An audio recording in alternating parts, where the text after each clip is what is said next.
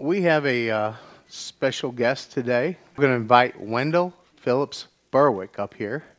And he said to say his whole name like that because he's got something to share. So if you would welcome him as he comes forward. I was talking to my old dean of the Christian Outreach School of Ministries over there. I was trying to remember a name. Hello, everyone. I'm going to try to not get choked up before I even begin. On the way down here, I was saying, God, you got to hold back the tears because, I cry every time I go to Pakistan, and you'll see why. But the Lord said it's okay for a grown man to cry. So,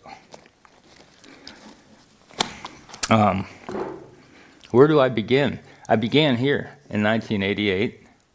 A friend of mine brought me down, and by the way, my full name. Those of you who I remember from the first days here,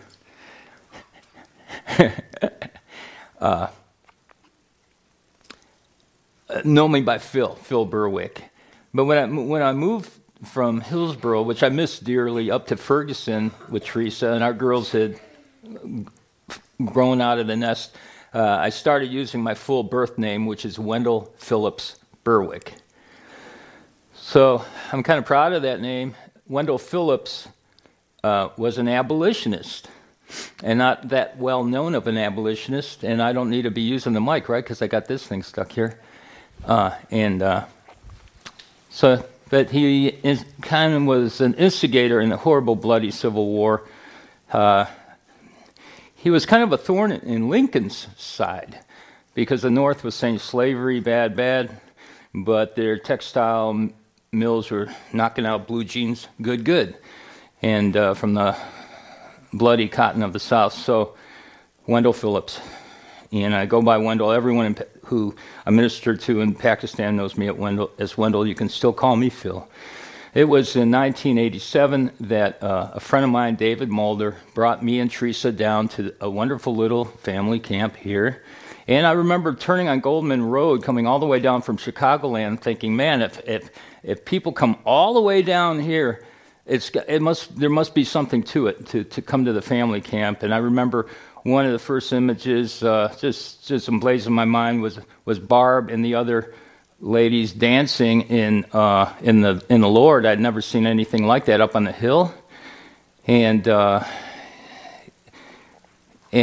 just a thick presence of the Lord in what was the Christian family camps back then. And as I pulled up, you guys see the one little house there sitting up there?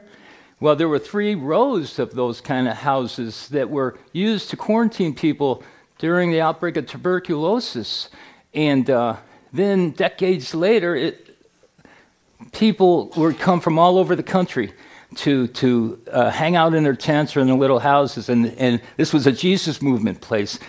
And so one day, all the cabins were torn down because just the upkeep was, it was costing your church money. But I said tree, but the one that me and you and Alyssa and Stacia painted is still up. So that's my house, our family's house that we adopted. Even though it's got a hole in the roof, I almost want to volunteer to come down and fix it. But I get to be able to stay overnight. But I went to seminary here 3 years. I remember talking with Dave Martin in the gazebo that used to be there. I remember this guy, you were kind of strange because you sat there and let me do all the talking, and you just had this big, shining smile on your face, and I wanted you to speak back, but the love of God was all over you and all over this entire place. And my buddy swore he'd never bring another buddy down to Missouri again because we ended up moving down here and staying down here. Went to 3 years of seminary here. I never graduated. God said, I'll be your certificate. I'll be your degree. I think the last time I preached down here, I gave the book of 1 John by heart because your husband, Julie, Nick was teaching on 1 John up in the old classroom. And I thought, I don't want to just ace this course of Nick's. I want to memorize 1 John. So I gave 1 John by heart in here. But anyway, graduated. We were living in Leonard's.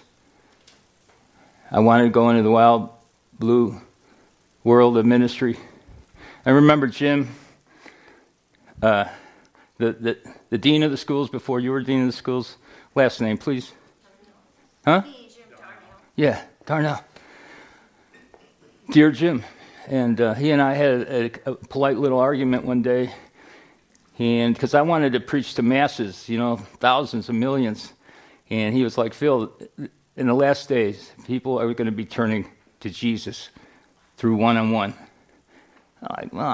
Maybe 1 in 500, Let me at least preach to 500. But he said it's going to be one-on-one evangelism. So Jim was a precious man of God sent here to run the school, and he was smuggling Bibles into China. He had a heart attack too early in his life. But anyway, so I'm graduated, and I'm doing side jobs to pay our pad rent, taking trees down over trailers. And churches in North St. Louis, I'd networked with 3 black pastors, and I was up there already sharing the word. And at the same time, this Jewish friend was throwing side jobs at me, and I was just doing the tree work because I hated tree work. I came down here to escape tree work, and and Charles Sissom and Bob Heil and Nick had something to do with the pull here and the move of the Jesus movement here on Holy Hill Christian Outreach Church. And there was a couple, Dave and Vicki Johnson, who were on the other side of Leonard's trailer court. And they were in our trailer one day, and me and Tree and our little ones and them and their little ones, and we're praying and fellowshipping and having a meal. And afterwards, Vicki just prophesied to me, and she says, God's anointed you to climb I'm waiting to hear God's anointed you to go to the nations. God's anointed you to climb trees. I didn't move down here to do that, remember. I just said that. You're to take the staff that's in your hand and throw it down. And I was like, no. Gotta be kidding. But I was obedient. And it was the hardest 24 hours I ever had in my life. And but Tree and I, Teresa, call her Tree, from the day we were engaged, or soon thereafter. And she and I decided we'd be obedient, and God just opened the floodgates of tree work that I didn't want. And so I remember we sold our little house we left in unincorporated Elmhurst for $10,000 to pay my first year of taxes. We're living in the trailer court 15 years later. A brother-in-law reluctantly told me, Phil, that little house in your acre in Yorkfield just sold for $450,000. I'm like, oh man, I lost some sleep that night. But you just can't. You don't get anywhere on regrets, I've learned. So keep moving forward. So fast forward to 2.5 years ago. I've been doing the trees, been training men, and during the course of those years, I was a father to many men. Many of the guys that came to work for me and learn about trees did not really have a dad, and so someone had prophesied I'd be a father in that case. And we lost our house and farm to Bank of America in 2008. That's another gone by the wayside story. And so we moved up to Ferguson. During that time,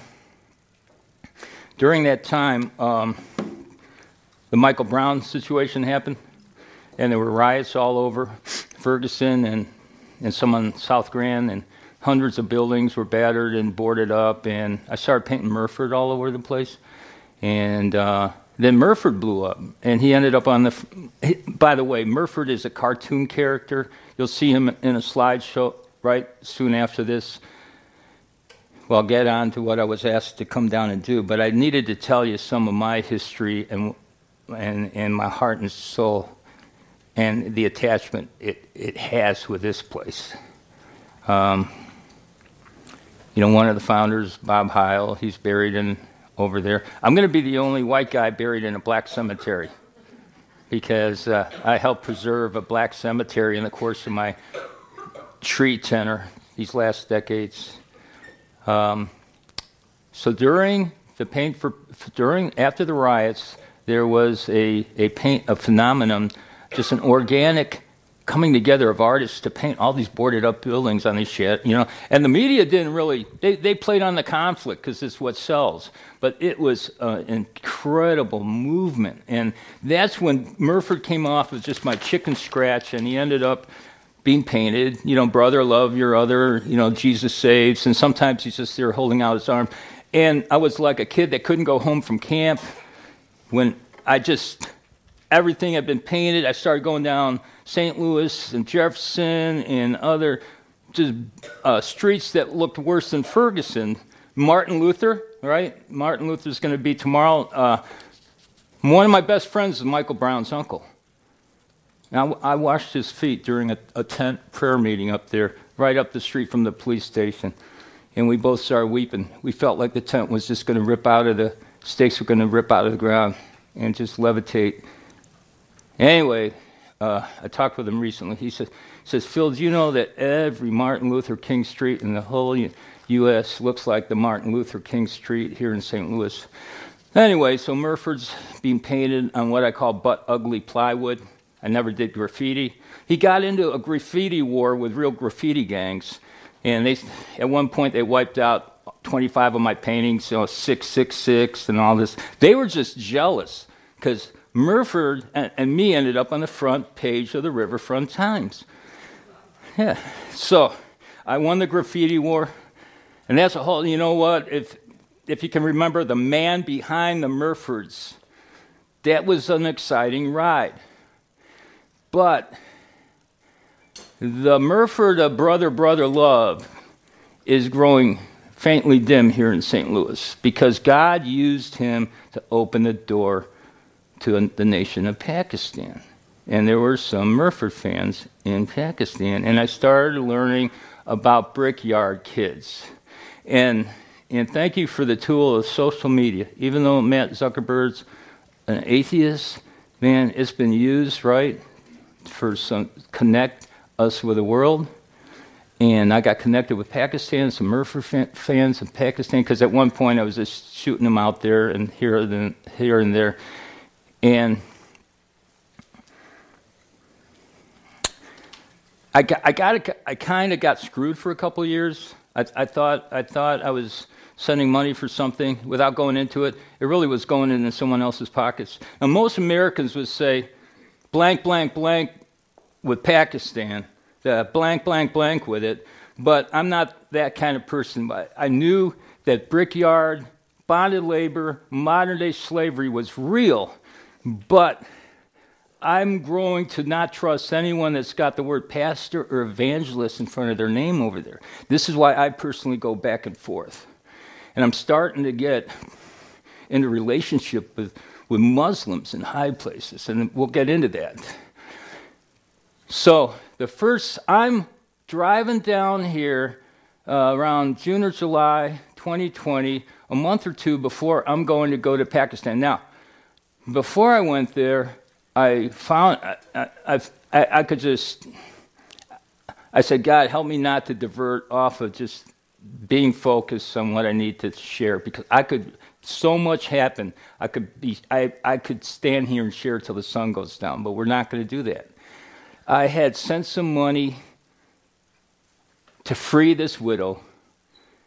I was in relationship on social media with Rihanna and her husband, who were a pastor, because there were Christians who would go to these man-forsaken brick yards, 40 acres. Imagine as big as this property is, flat, hardly any trees, 110-degree days on our 90-degree days.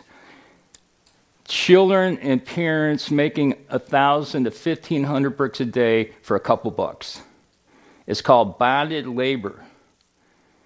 And the minority Christians can't get a loan. Even though our country has sent buttloads of billions of dollars, we've made 4 Pakistani generals filthy multimillionaire rich.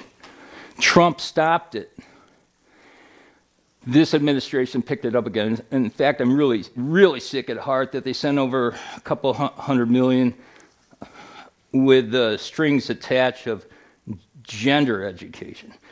I'm just livid about that. But thank God they'll just pocket it, and they're not going to indoctrinate their kids. Yeah. So I'm on my way. Tom had called me to come down and look at the sweet gum trees, and they're back here and in the front, and just give him some advice. On the way down here, I was thinking of Gulshan, who I had sent $800 to free. She was a widow. A big brick, you could see the bricks are times and a half the size of our bricks or more. It had fallen, shattered her bones, and the cruel brickmaster was still making her make 200 to 500 bricks a day. She's out there 12 hours a day in that heat doing that. And I'm like, how much to free her? Because there's a ransom. It's interest from hell, and it costs $800 to free her. Some families are 2 to 3 times that much. And I'll explain why that happens. And her name's Gulshan. So I'm thinking about Gulshan on the way down here. I'm thinking about her and the other 12 families in her brickyard because I was beginning to know about them. And I'm going down 70. I'm going to take 55 down to you guys. And I look to my left, and there's a guy in a car, and he's slamming his steering wheel. And I'm like, in my pickup truck, looking at him, why is this guy slamming his steering wheel? Well, there's a van in front of him that's not going fast enough for him. And he looks at me, and I go like, what? He goes, and he's pointing at the van.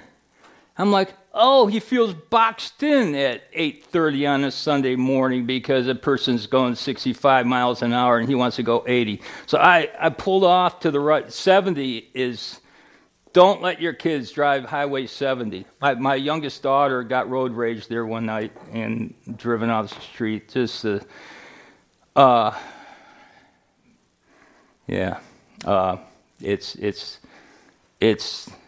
It's not Hillsboro anymore, up there. But I come down, so I'm just, the guy, by the way, here I'm going on a diversion, but he floored it, and it looked like his car blew up. And it was just a big puff of smoke, and I had to repent because I was really happy that happened. I was like, so I'm coming down, and I'm in here, and I'm looking at the words of the song. We're singing the song. And Dan, I'm pretty sure that's a song. I'm sitting over here 2.5 years ago. I'm reading the words, and prepare our hearts. Let's see.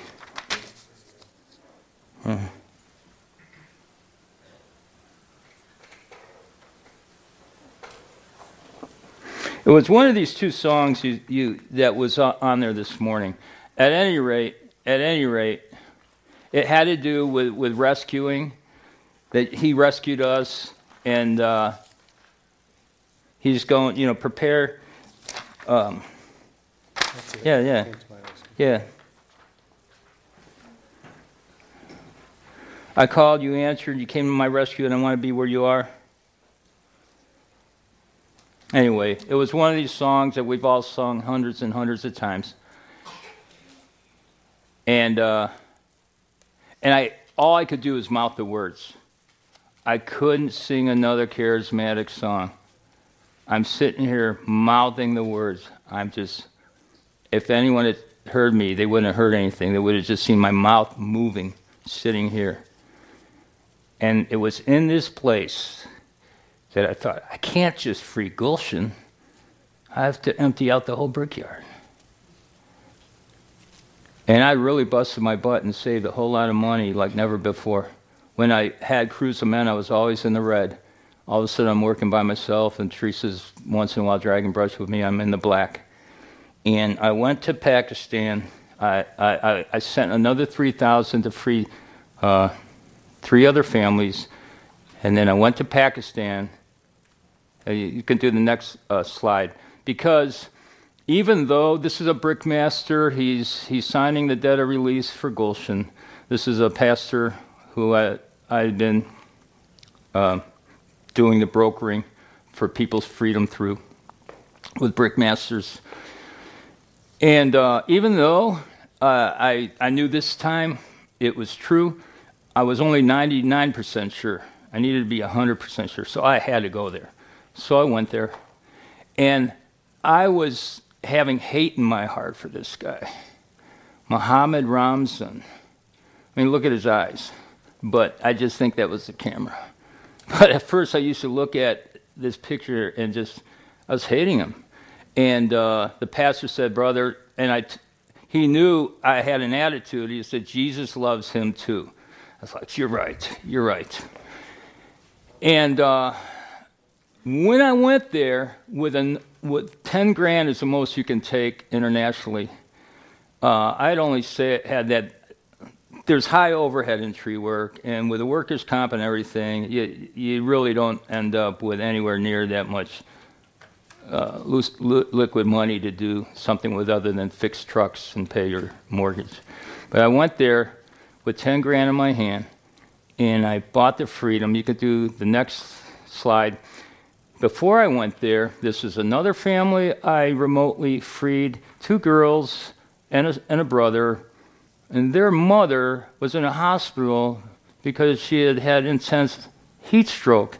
And so when I found that out, we freed them ASAP, immediately. As soon as the mom got out of the hospital, we brought them to a village. This is what millions of minority Christian boys and girls have been subjected to in Pakistan, in India, in Bangladesh, in China, in the child labor's illegal, but never enforced in these places. Bonded labor's illegal, but never enforced. You can hit the next one.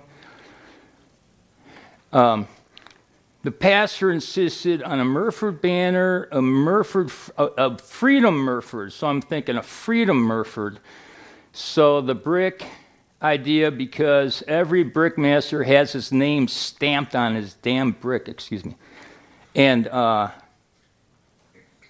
but they're not going to be damned. They're going to go to heaven. We're going to pray for their salvation, and I'll share that with you later. That's already, the cracks are starting to happen in the bricks in the hearts. So, next one. Okay, so I go there. I sat down this was a celebration the day after the rest of the 13 families were freed. Most of them are in there. This gal on the upper right, we were just weeping and falling in each other's arms, and she said it feels like the day of her wedding. She had been in there all her married life with her husband, and they were older now. This gal down here was over 100 years old. Her daughter was in the brickyard, her daughter's daughter in the brickyard, her daughter's daughter in the brickyard, and they were all freed that day. A lot of people were freed that day. And I came back, and they're like, what was that feeling? What was that feeling? Oh, yeah, it was like Jesus emptying the temple. That's what I felt like. That's what it felt like.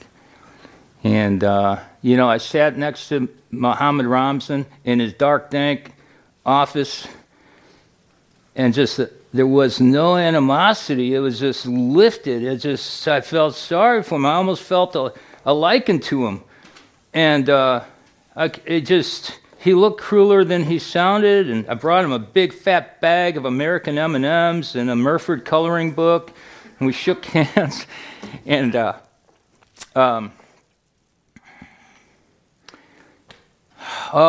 he had been under pressure from all these other brickmasters not to do it, not to let some guy from the USA come in and buy the freedom of everybody. It would look bad.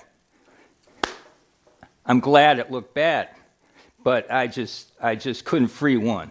My motive wasn't so it would look bad, but it ended up looking good and bad and bad and good. But how could you just free one family is what I thought. So that's what I went and I did. So you could go to the next one. And then when I came back, people believed it was real. My own family, before I went, I had 2 brother-in-laws just texting me saying, why am I going to Pakistan? What about the people in your own front yard? What if you end up in jail? What if you get COVID? I'm like, they die from a lot worse things than COVID over there. And I named all the diseases. And I said, and secondly, if I end up in jail, what of it? Paul ended up in jail. How many books did he write from jail, Dave? Huh? 11? I don't know. Either Dave. Waucus's wife died giving birth to the littlest one. This is a normal thing. It should not be normal. Or the children die in birth. So here he was, left in a brickyard with his children. He's free. He was one of the first ones that came back because now people were like, hey, we want it. Hey, how much to free somebody? And so after the 13, we have freed another 27 families between then and now. Next one. This was a day I got really angry because this was another widow. And her hubby had died 7 years ago, earlier in the brickyard. So the 2 older boys, Prabhu, David, and I forget the other boy's name, that's Misha and Manisha. And they maybe remember their father, but if you go to the Freedom Cry Facebook page, I have an 8-minute video that I put together regarding this family. And just invite you to go check that out. They're free now. And these girls, they've grown really fast. They're going to be trained in sewing any day now soon. And I'll discuss that later. Next, you can see on the left, she was weeping. Sweet little thing. Sawera on the bottom right. She's deaf, mute still. Deaf and mute have been healed. God's used my hands and one of our evangelist's hands, but I don't know why we haven't felt compelled or even thought about praying for her muteness. I visited her a couple times, and she and her family are free. She learned to write with a stick in the sand. Her sister would write on her hand, and it was amazing to see that her sister taught her letters by writing a stick on the sand on her hand.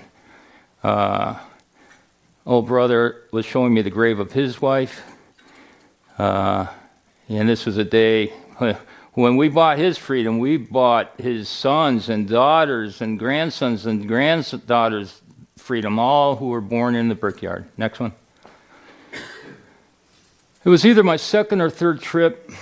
My wife, Teresa would be here, but there's a friend, Ricky Gorel, who came here to go to school from Wisconsin.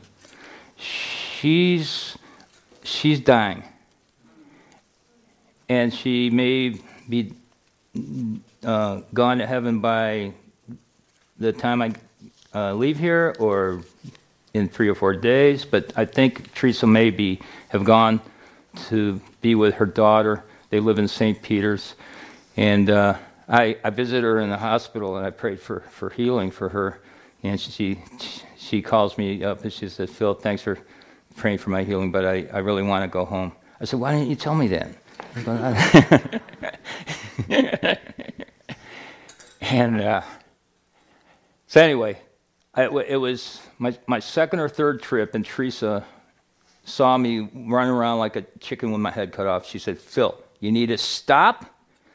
You need to ask God, what is it he wants you to do this time? I was like, wow, I really haven't done that. And so I didn't stop, but I did say, I'm walking out of the house as soon as she said that, and I say, okay, Teresa just said I'm supposed to ask you what I'm supposed to do this time. Bam, immediately, talk to the brickmasters. Talk to their hearts and souls. I mean, it came that fast. Wow, okay. So there were 10, maybe 12 brickmasters who my precious friend and my primary interpreter, Nadeem, on the left in the leather, or fake Pakistani leather coat, was interpreting for me. And we would go in there, just asking the Holy Spirit to go in there with us, not knowing how we were going to begin or end. We would always begin. It was easy to begin because, hey, I love the USA, you know. You know Ellen. I'm like, he knows Ellen more than I know Ellen. Whoever, you know. And we just small talk and friendly talk. And I'd always have a family in there with me sitting in the background. Not this. These were some other friends, ministers. And invariably, by the time it was over, I'm able to get into their souls and hearts and the conscience that they have left, because it is a greed that passes understanding. They really do believe that the Christian minorities are born to serve them. They really believe that. So,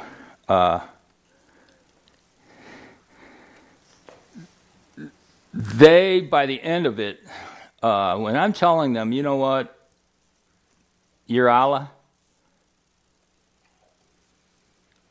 And I don't think Allah and God are the same thing. No. But I'm just telling you, when you stand before God,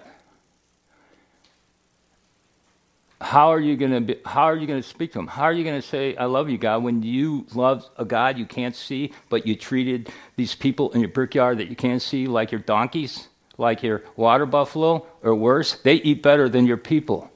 And I'm getting into their heart and conscience, and he was crying. And I could share my discussions with every brickmaster for the rest of the day with you, but they're intense. But by the end of it, breathing hard, they admit what they're doing is evil, they confess it. But every time I say, well, will you let this family go free then? Then they snap out of it and go, no, we need to see the money. So, anyway, you can go to the next one. Every time I've gone there, I haven't gone there to preach, but I was always asked to preach. 3 times I wanted to live in a brickyard, sleep in a brickyard, eat in a brickyard, and bounce around brickyards. And I, for the sake of my host, pleaded with me, brother, no, you can't. It's dangerous. No, it's not. Yes, it is. Oh, no, it's not. Brother, please listen to, okay, I'll listen to you. So what do I end up doing? Is preaching, going from village to village. I preached for hundreds. I preached for thousands. I didn't throw any of the thousands. So remember, that's all I wanted to do was preach to thousands. I've had offers all over the country. It's just like, I'm not interested. And that's strange because because other people do that, Australians and Europeans and Americans, and they go there and they have, and it costs a lot of money. You bust the people in. When we had 5,000 people come to a January 1, it was massive. I mean, maybe to some people, to Bonky, 5,000 might not be massive. To tree climber me, it was massive, and it was powerful. But I only paid $900 for that. It was a $10,000. What I heard later, man, these crusades, they cost $10,000. Well, because the Christians are not allowed to meet in the open. And that was just to rent the sound system and some security. And that was it. And some other amenities,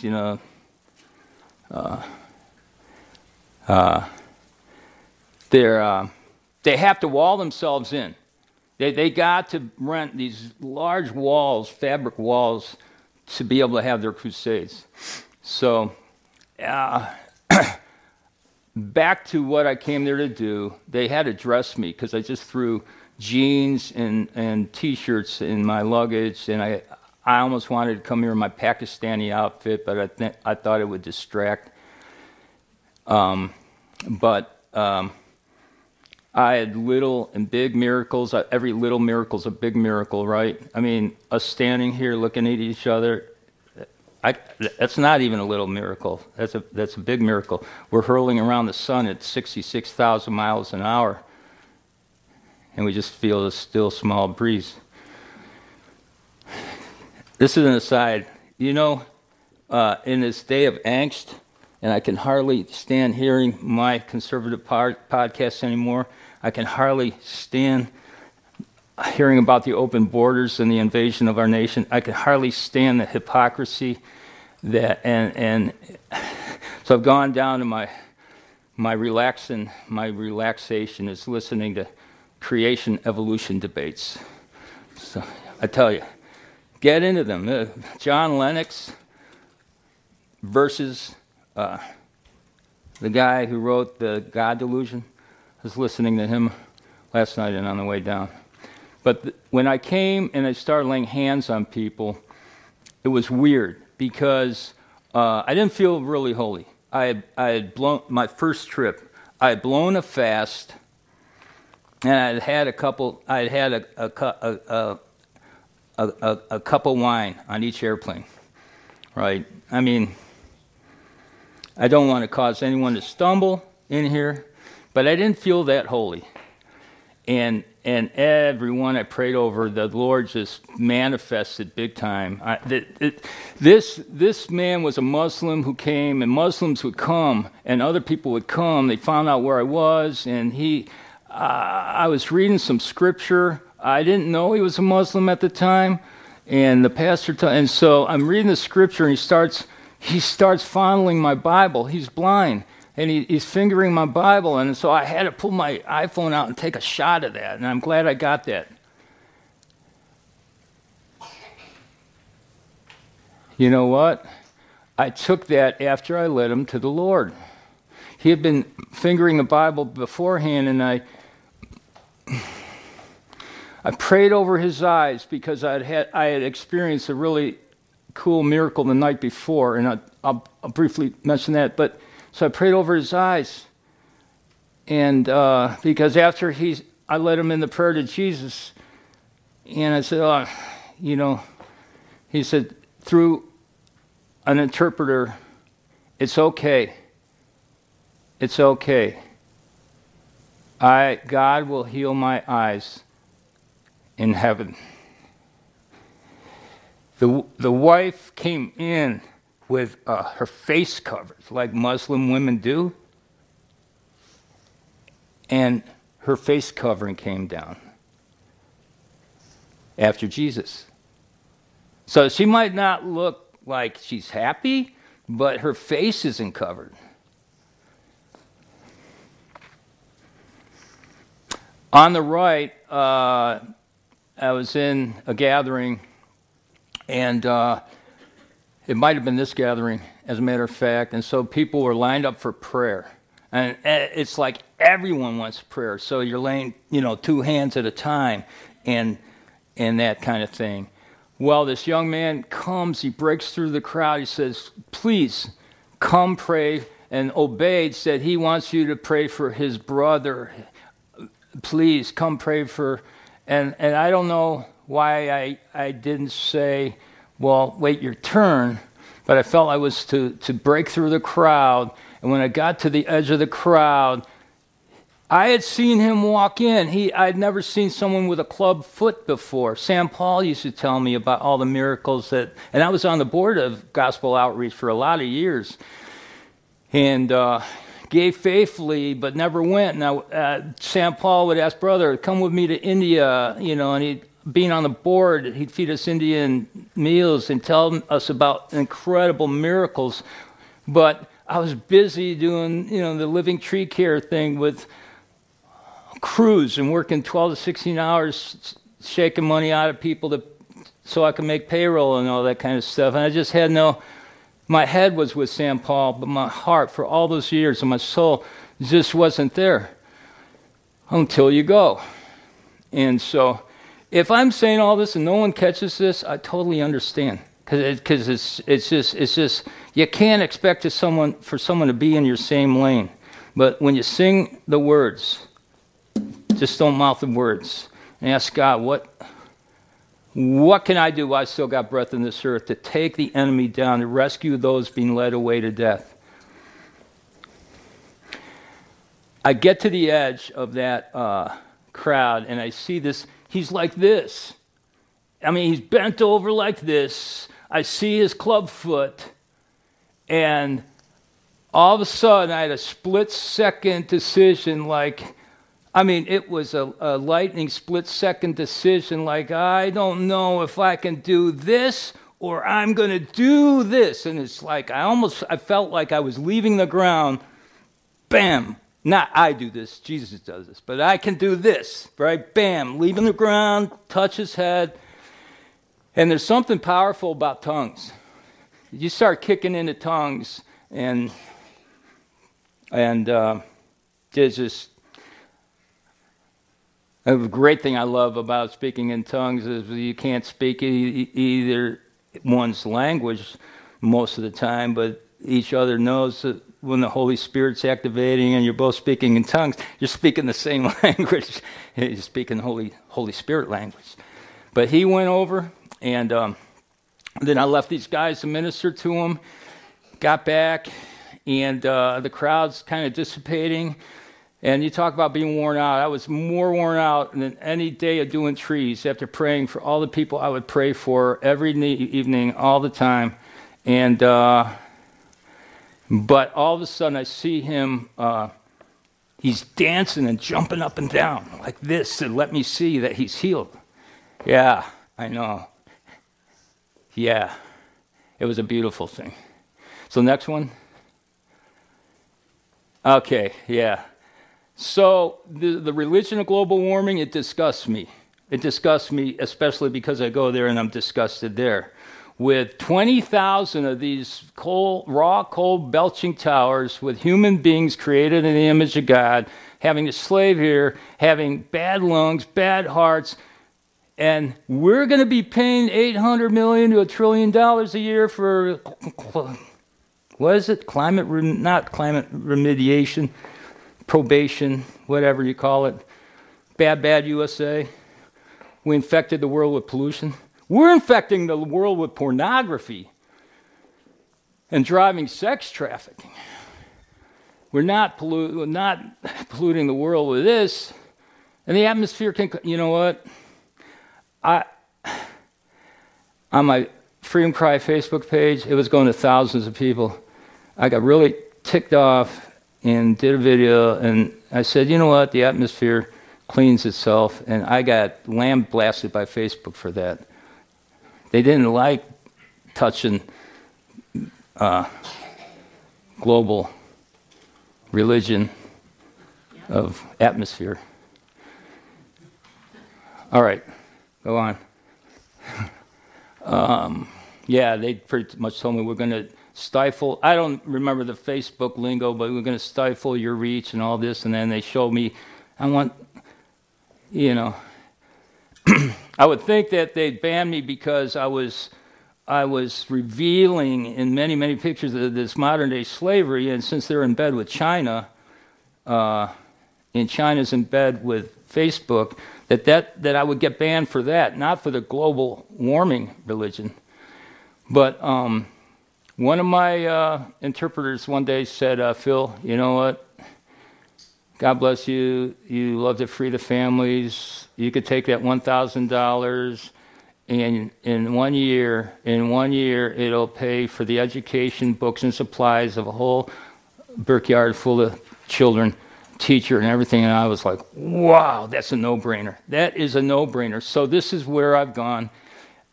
We have now 15 schools, over 350 children, and 15 brick kilns. And my brother on the left, Tahir, was insisting that I name the school. I said, you name the school. No, you name the school. No, you name the school. He goes, no, you name it. I said, okay, Freedom School. He said, no, brother, Freedom School System. So I said, okay, that's what it'll be called. And because after 10 to 12 hours of work, up above, that's a brickyard we need to get into. That's what the children end up doing. They wake up at 3 o'clock. All spring and summer into fall is so hot, they have to wake up at 3 o'clock to drink some tea, eat a few scraps, and then hit the brickyard while it's dark so they can beat the heat. And by 2 or 3 o'clock, it's just inhumanely impossible to stay alive and do the brick. So they'll go by the office of the brick manager who has the only shade trees, and they'll hang around for the rest of the day.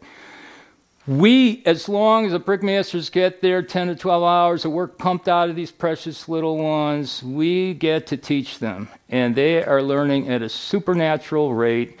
We got precious teachers, and they're learning English and Urdu. And you know what? I don't need to preach to thousands upon thousands, because we're creating evangelists of the next generation that are going to be preaching to thousands and thousands. They're not going to be indoctrinated. They're learning. In fact, I've just given direction to my superintendents to there's finally an Urdu Bible that's not Old King James English, and that's going to be the reader, is a Bible. That's what the USA's reader was. Right? Children in Virginia, they memorized chapters in the Gospel of John. So next one. You know, generations before us, they knew really good cursive, they knew the English language. So this is what it is. Again, they insisted on Murford. He had to be in there, so there it is, Freedom School System. Now, I want you to see, this is real joy on a children's face, that are finding out they're not going to do nothing but make bricks for the rest of their life. Next one. I needed to bring a close-up of her. This is Shafaf, one of my superintendents. I'm always having to tell the guys, look, frame the picture this way, but it's okay that Shafaf was cut out of this picture, because I just often look at this. Well, it's our freedom. It's a banner on all the schools, but look at the joy. Okay, next. I had a friend call me from California. He had seen one of the videos. Again, go to the freedomcry.life website, freedomcry.life, or the Facebook page Freedom Cry. You'll see gobs of videos. Santa on the left was born in the brickyard. Made bricks all day. Her cousin, Sonia, was in the same brickyard. A boyhood friend said, Phil, I saw one of your videos. You were asking a girl her dream. She said to sew cloth. Phil, you freed her. How can we make her dream come true? And so Mark, he's on the board. He's running with this thing called Freedom Fashions, selling dresses. These two girls, not only are they freed from the brick kiln, but we got a gal on the left, Rabina, who lived in a little room for a real famous, wealthy Muslim man in Lahore, and she made all the family's clothes. Well, we stole her, and we kidnap in good ways. And because kidnapping of Hindu and Muslim girls is a real thing in Pakistan, and that's something else we're going to deal with face on. And a couple people in jail there who have this ridiculous blasphemy charge are on death row. We're going to face that head on. And that's a whole nother story and journey. But Robina has taught Santa and Sonia how to make the most beautiful dresses, and they're in outfits they made. And so that's happening. He also took his life savings and from making cabinets all his life and built a 3-story Freedom House where girls are going to be able to come, and they're already, that's where they're making their stuff, their outfits. He said, Phil, you gave me a new lease on life. I said, I know the feeling, Mark. I know the feeling. And all his friends are my friends. They are actually millionaires. And it's funny because they were all visiting Mark in his home in California. And I said, did you tell the guy? He wanted to talk to the guys about Pakistan. At the end, they were there a week. They had all rented a beach house. I said, did Bill or Chris or Vito, everyone's wanting donors, but I said, did you talk to them? Phil, they're not interested. This is their life. They sit around and they talk about how much money this guy has and how much money that guy has. And so he, a blue-collar guy like me, did what he did. Next one. And there he is on the right, Mark Christensen. We were best boyhood friends, and we'd call each other up every 5 or 6 years. But now we're best friends again. And Dave Mulder, he's the one who drove me down here to the Christian Outreach School of Ministries, and Mary Fagan. We got a small board. I really need 3 or 4 more people on my board, and I have 3 people in mind. Okay, next one.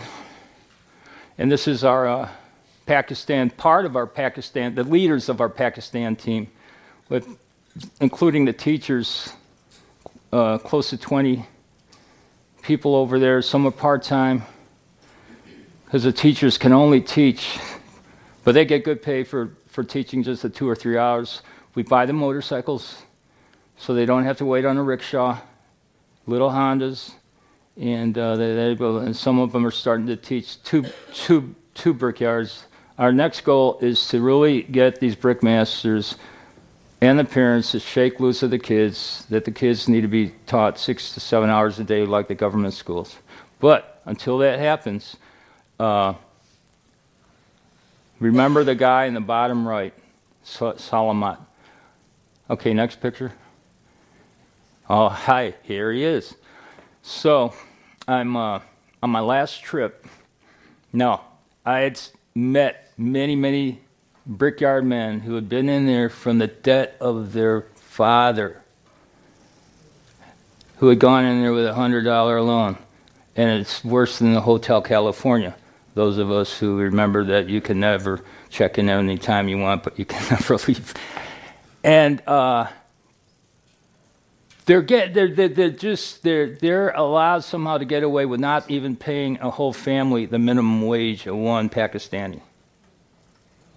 And Salamat was able to work his way out. I wanted to buy his freedom, but I felt the Lord say, let him work his way out of the freedom. So what I did do was I prayed over his feet, because part of the time he was in there for year after year after year was in the winter. He'd get really bad feet, and he would be unable to work. He was a single guy, didn't have a family to feed, so he was able to finally free himself a year ago. Had been in there since he was 8 years old. I'm sitting here looking in his eyes, and there was something different, because many a man's eyes I looked into, they love the Lord, and they're full of joy, but their gray matter was never used to get creative and do the things that we love to do. All their life is spent making bricks, and million bricks, and making the brick kilns millions of dollars, and getting only enough, barely enough to feed them and their families. And then the monsoons come, it rains, there's no brickyard bank, they have to beg the brickmaster for some potato, or they go out foraging. Some of them, all they eat their whole life is potatoes, some onions, a couple old vegetables. They make the most out of their meals. I'm looking at him, and there's something different about him. His eyes are not hollow. He's looking at me. He's like looking right through me. And I asked my interpreter could I talk with this man? Could I meet him again? Could he come back to the family whose house I was staying? Yes, brother, he lives nearby. I said, please bring him. And he sat there for half an hour and talked to me. And one of the things in his story, he told about how a woman in a brickyard had the devil, and he prayed hard, and the devil left her. And I'm like, yeah, he's got the anointing. He's got the anointing. And so I call him my brickyard bishop. I have made him a bishop. You you got bishop this and apostle that, right? And prophet this and prophet that. He is our Brickyard bishop. He's the only one that's employed like this. And I get miracle reports on a daily basis because he goes to not our Brickyard schools on a daily basis, but he goes to other Brickyards, he preaches, he prays for the sick. I had a chat with him, and I asked God for a sign. If he is to be in full-time ministry, unlike the teachers, unlike that, he's going to know his favorite Bible story is going to be the book of Jonah. And sure enough, when I asked him, what's your favorite Bible story? It's the book of Jonah. Okay, next one. And you know what? In all their grief and all their sicknesses and all their hard labor, they worship God hard. And I could tell, I was at one Brickyard. It was the hottest day, and we were during the Pakistani worship. Everyone's hand was up. It wasn't like there were 2 or 3 hands up. It was like everyone's hands are up. I'm like, they've been working with their hands and arms all day. And I think mine would be maybe hanging at the side. But next one. Okay, so it segues into, Dan had asked me, what's going to be the message? And I really didn't have a message, but what came to my mind was John 8:36, whom the Son sets free is free indeed. When I came back, I don't know if it was the second or third time, I had to answer this guy who I was having an argument with on someone's Facebook thread, and I found him. Because before I left, we were having a creation-evolution debate, a God or not God debate. And I remember him saying, you know what? I don't need a God. I have a good house. I got a good family. I got a good car. Maybe he said I got a good boat. And I'm like, crap. How do you answer that? Well, I came back and I said, you know what? I just met people who don't have a house. They don't have a car. I mean, the family lives in a little 15 by 15 brick hole in the wall. And they don't have what you got. They have nothing that you have. They have none of the meals that you have. But they hope in God because if this was all there was and they had nothing of what you had, they were robbed. And you had it all. But you know what? They're going to have it all. Because their hope, I only met one old man who said, I have no more hope. Because I asked everyone, what keeps you going? Hope in God. Hope in God. And it wasn't like everyone heard what the other one was saying. That's what everyone at any of the Brickyards said. So, another verse I gave Dan, besides John 8:36, whom the Son sets free is free indeed, is Proverbs 24:11. Which has become my life verse. For all the years I was down here, my primary verse was I would stand at the door, station myself on the rampart to see what he might speak to me and how I may reply when I'm reproved. So I don't know about the rest of you, but lately my feet have been rolling out onto the floor, and I'm like, thank you, God. I didn't sin yesterday, right? Because, what used to be little sins, after a while, they're big sins. And we're not talking about drinking a glass of wine on an airplane, but what we hold in our heart, right? Or what kind of judgment we have of another brother. This and that. And my new life verse is Proverbs 24:11. As of about 10 years ago, rescue those being led away to death. Deliver those being led to the slaughter. And then Proverbs 24:12 says, but if you say we knew nothing about this in our heart and don't do anything about it, doesn't the God who weighs the heart, isn't he going to do something? about it. So, not every one of us can go to Pakistan or India or whatever, or to the homeless shelter there. But you're all, without even asking, I know you're pro-life, and in America, we're rescuing those being led away to the slaughter by whatever, we all are doing in that regard. Teresa does work for Thrive, by the way, a crisis pregnancy center. And as maybe few of you know, over 100 have been assaulted and attacked and firebombed and graffitied and all that. But that's the message. Whom the Son sets free is free indeed. And you know what? I had a brickmaster call me. It was after my third trip. Someone had told him, yeah, this is a man of God. You can call to him. He was dying. He had like this small percentage of his heart left. So we're on WhatsApp. And he's sending me messages. And I got an Urdu to English and English to Urdu app. And I'm sending messages back. And he's asking me about Jesus. And he's like, brother, my heart is failing. Can you pray? And then the next night, and I had to be kind of cautious. Is this guy for real? I'm looking him up, and he's really a brickmaster. And then I prayed for him to receive the Lord. And he said yes. I felt it was real. And that morning he calls me, he says, brother, I don't know who to say this to. Jesus came to me in my dream last night.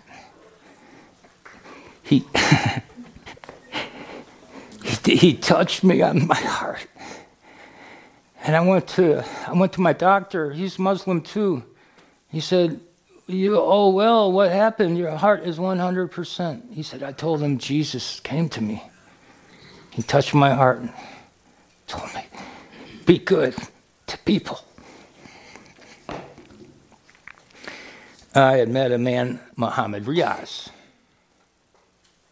on my third trip because I heard that before our crusade, this is what was unique about our crusade. All these 75 brick kilns all pulled their money together and had heard what I had done the first time I came, and that ripple of freedom just went all through Kasur and Okara and other cities, and they all pitched in their rupees, and they all hired buses, and they all came to our crusade.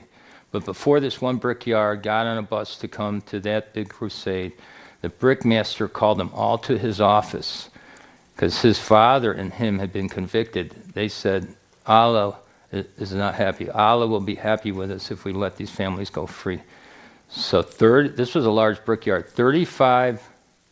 It was either 35 Christian families, and Muslims are in the brick kiln too, the lower caste Muslim. There is still a caste system.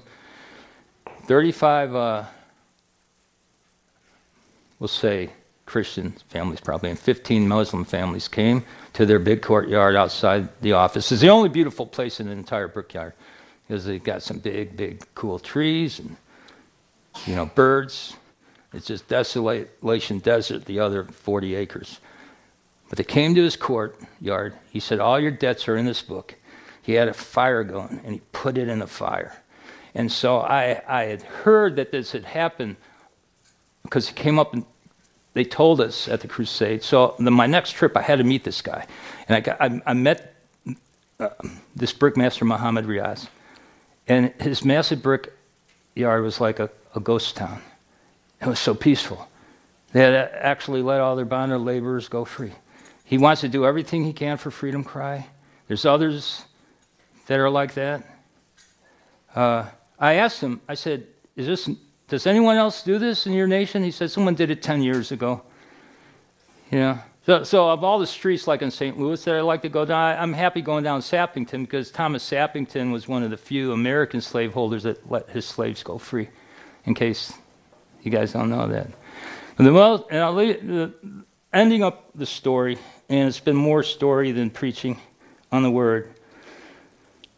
But someone's trying to get through, and lots of Pakistanis try to get through to me. I don't have time. I'm going up and down trees, and I really have to have once my number was out there on WhatsApp and that, calls all the time, but this one guy was messaging me, so that's a whole lot better. He's messaging me, and I'm messaging him back, and over a period of 2 or 3 days, and it ends up, he says, I've been following you for a long time. Basically, one night, then I had my interpreter call him and arrange a chat with me.